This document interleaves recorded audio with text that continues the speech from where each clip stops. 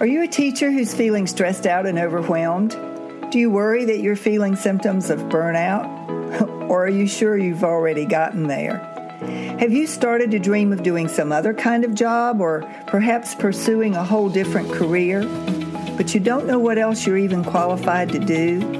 You don't know how to start a job search? You just feel stuck? If that sounds like you, I promise you're not alone. My name is Kitty Boitnott. I'm a career transition and job search coach, and I specialize in helping burnout teachers just like you deal not only with the stress and overwhelm of your day-to-day job, but to consider what other careers might be out there waiting for you. Join me for Teachers in Transition. In some episodes, I'll be speaking to stress management techniques and how you can manage your stress on a day-to-day basis. In other episodes, I'll be talking about career transition. What tools do you need to be successful in a job search when you're moving from one career into a totally different track? These are questions that you need answers to, and I can help you find those answers. My name is Kitty Boitnott. Welcome to Teachers in Transition. Welcome back to episode 167 of Teachers in Transition, the podcast and the YouTube channel. My name is Kitty Boitnott. I am the owner of Boitnott Coaching and the founder of Teachers in Transition. I am a heart-centered career transition and job search coach, and I specialize in working with burnt-out teachers who are ready for a career change but don't know how or where to begin.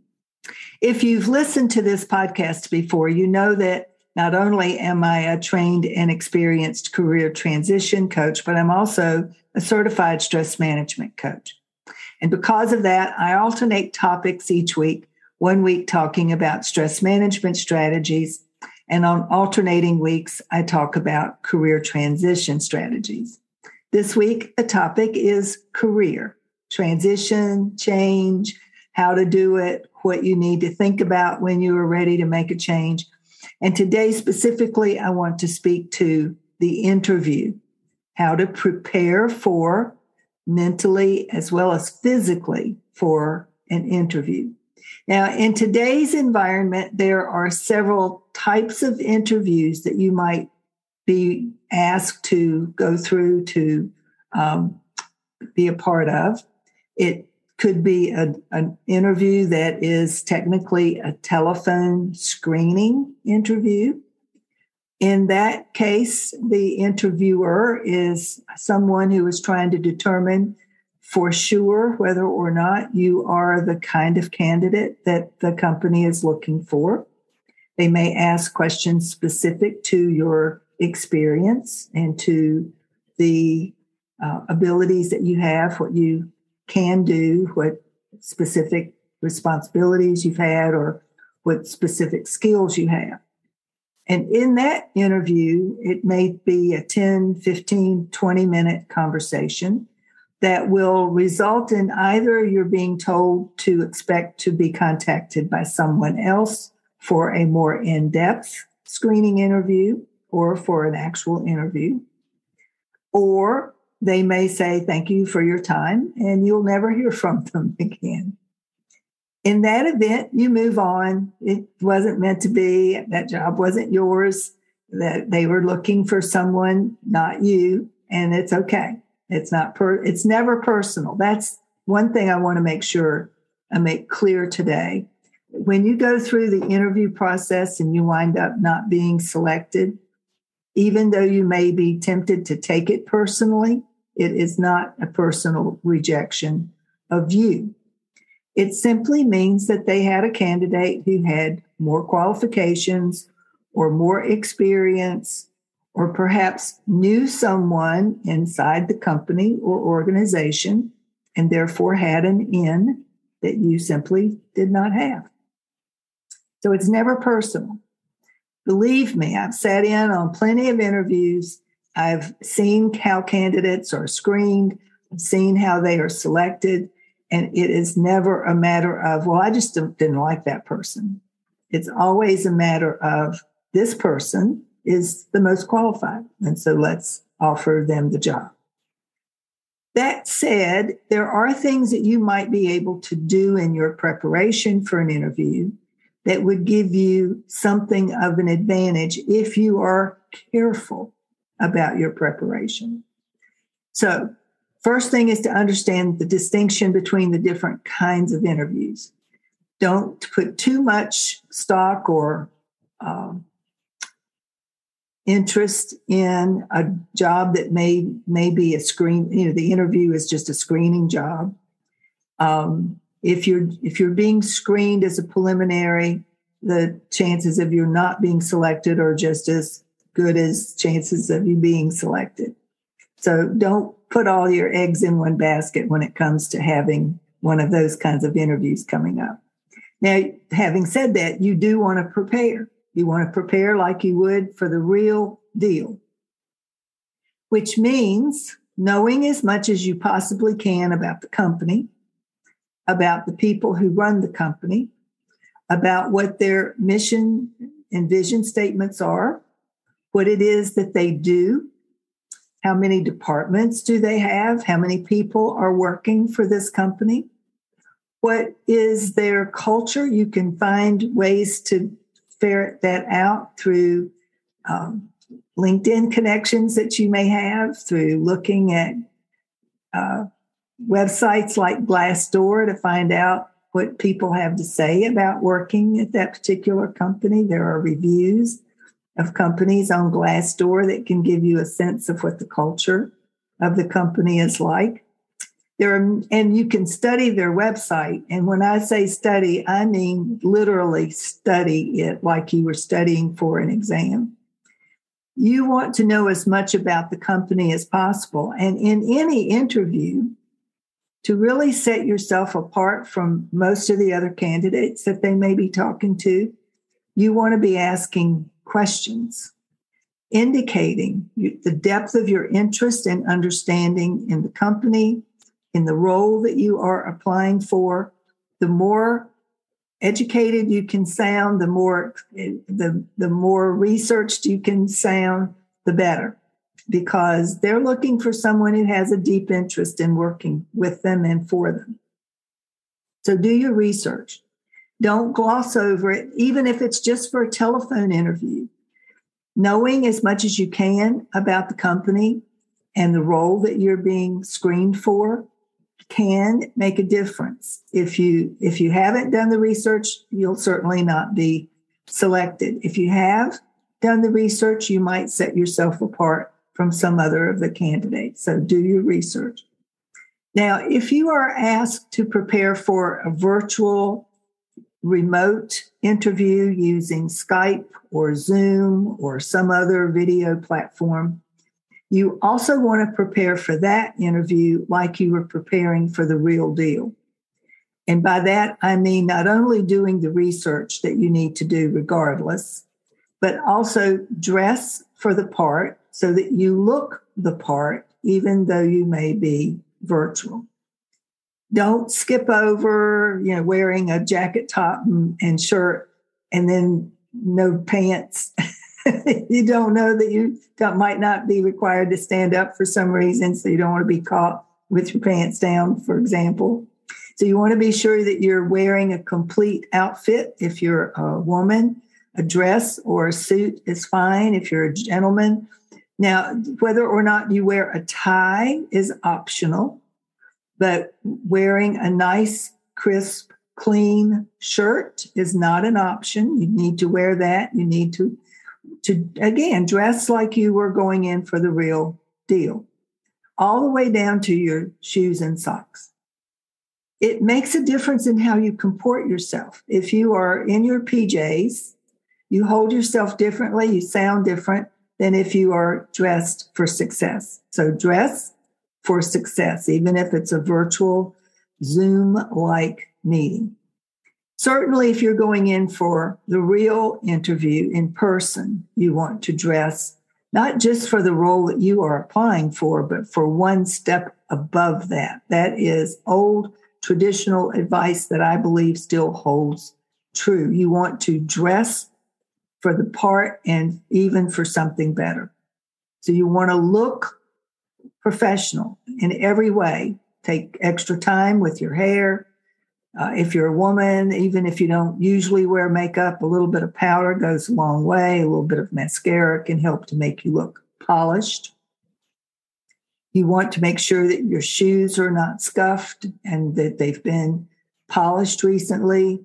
Hose, that if you wear hose, now these days a lot of women don't wear hose even if they're wearing skirts or dresses, and that's a personal choice, especially depending on the weather.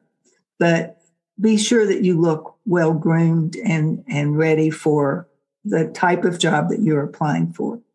So in addition to being informed about every aspect of the company and the job that you're applying for, you want to look the part. In addition, I always recommend that you take a few hard copies of your resume. That way, if you are being interviewed by a panel, you can hand them out to the people who are on the panel. Even if you are just meeting with an HR director or a hiring manager one-on-one, having a hard copy of your resume that may look a little more attractive, a little more polished than whatever they've printed off of the printer might make an extra good impression.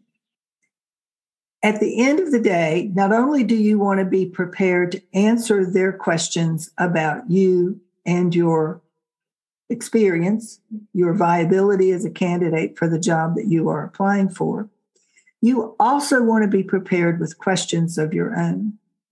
Do not underestimate the importance of asking good, high-quality questions at the end of any interview. My colleagues recommend that you have at least 20 questions written down on a piece of paper inside of a portfolio that you've carried in with you, so that when they get to the point, and they will, at the end of the interview, they will say, "Do you have any questions for us?" A death knell to any interview is, "No, you've answered all my questions. Thanks. I think I got it." That indicates a lack of interest to them. To the listeners, that indicates a real lack of interest on your part, a lack of curiosity, a lack of caring whether or not you are selected, and an overall bad impression that you'll leave as the end of your interview. So whatever you do, ask 3 or 4 or 5 or more, however long they'll let you ask as many questions as you can. Now, where do you get the questions? Well, you study the website. And anything that wasn't covered in the interview, you need to ask. Anything that was said in the interview that you're not 100% clear about, you should ask a follow-up to. You want to turn the end of your interview, if it's possible, before the end of the interview, into a conversation so that it's less an interrogation and more of a back and forth conversation.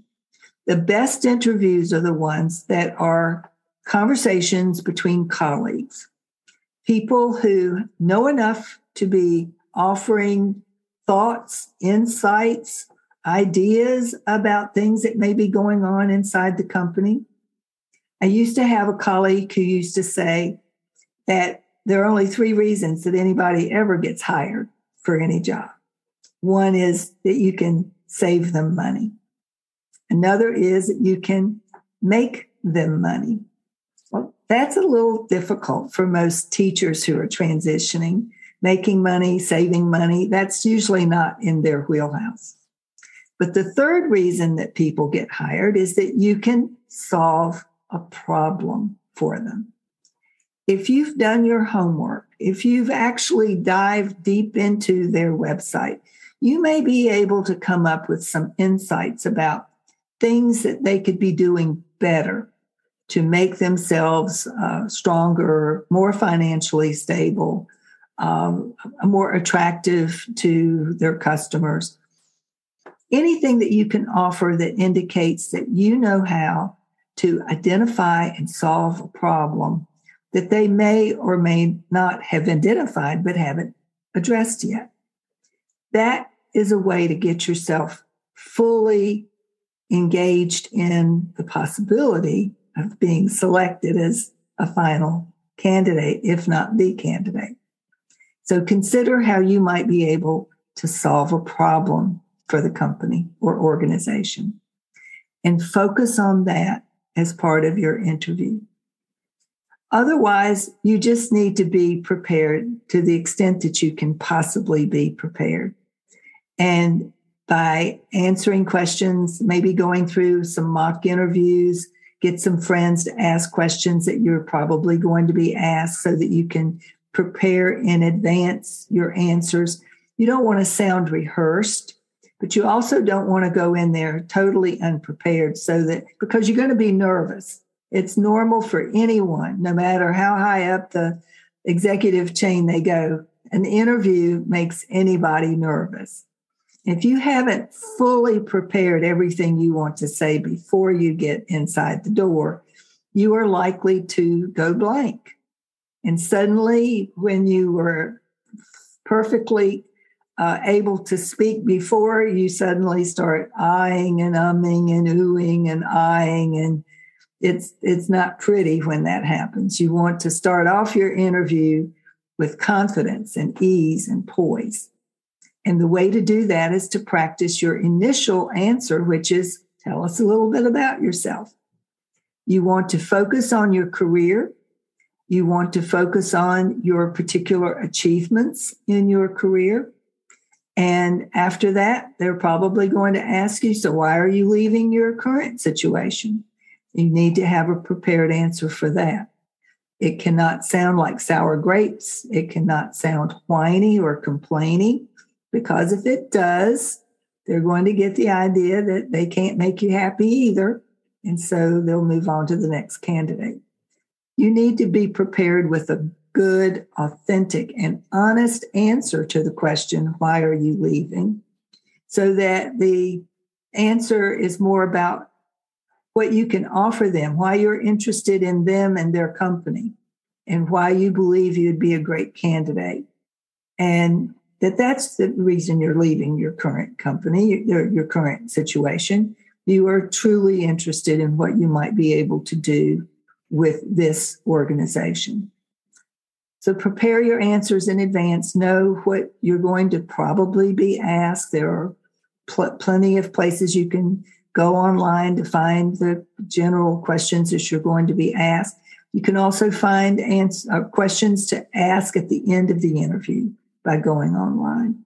And if that is of interest to you, you can check out one of the links that I've got in the show notes for this week, questions that you should be asking at the end of any interview. It might help to jog your thinking about what you might ask. If you have additional questions about interviewing, email me at kittyboitnott@gmail.com.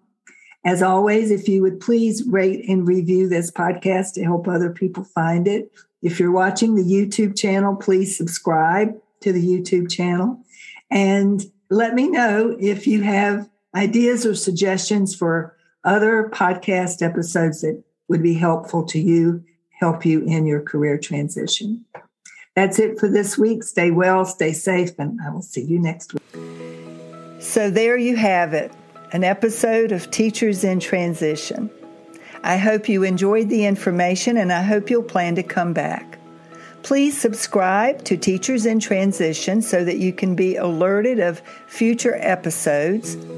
And let me know if you have any questions or topics that you would like me to specifically cover in a future episode. I'm more than happy to help with individual questions as well, so email me at kittyboitnott@boitnottcoaching.com. If you are interested in finding a new career or just enjoying your life more, this is the place to start. I'm Kitty Boitnott, and this is Teachers in Transition.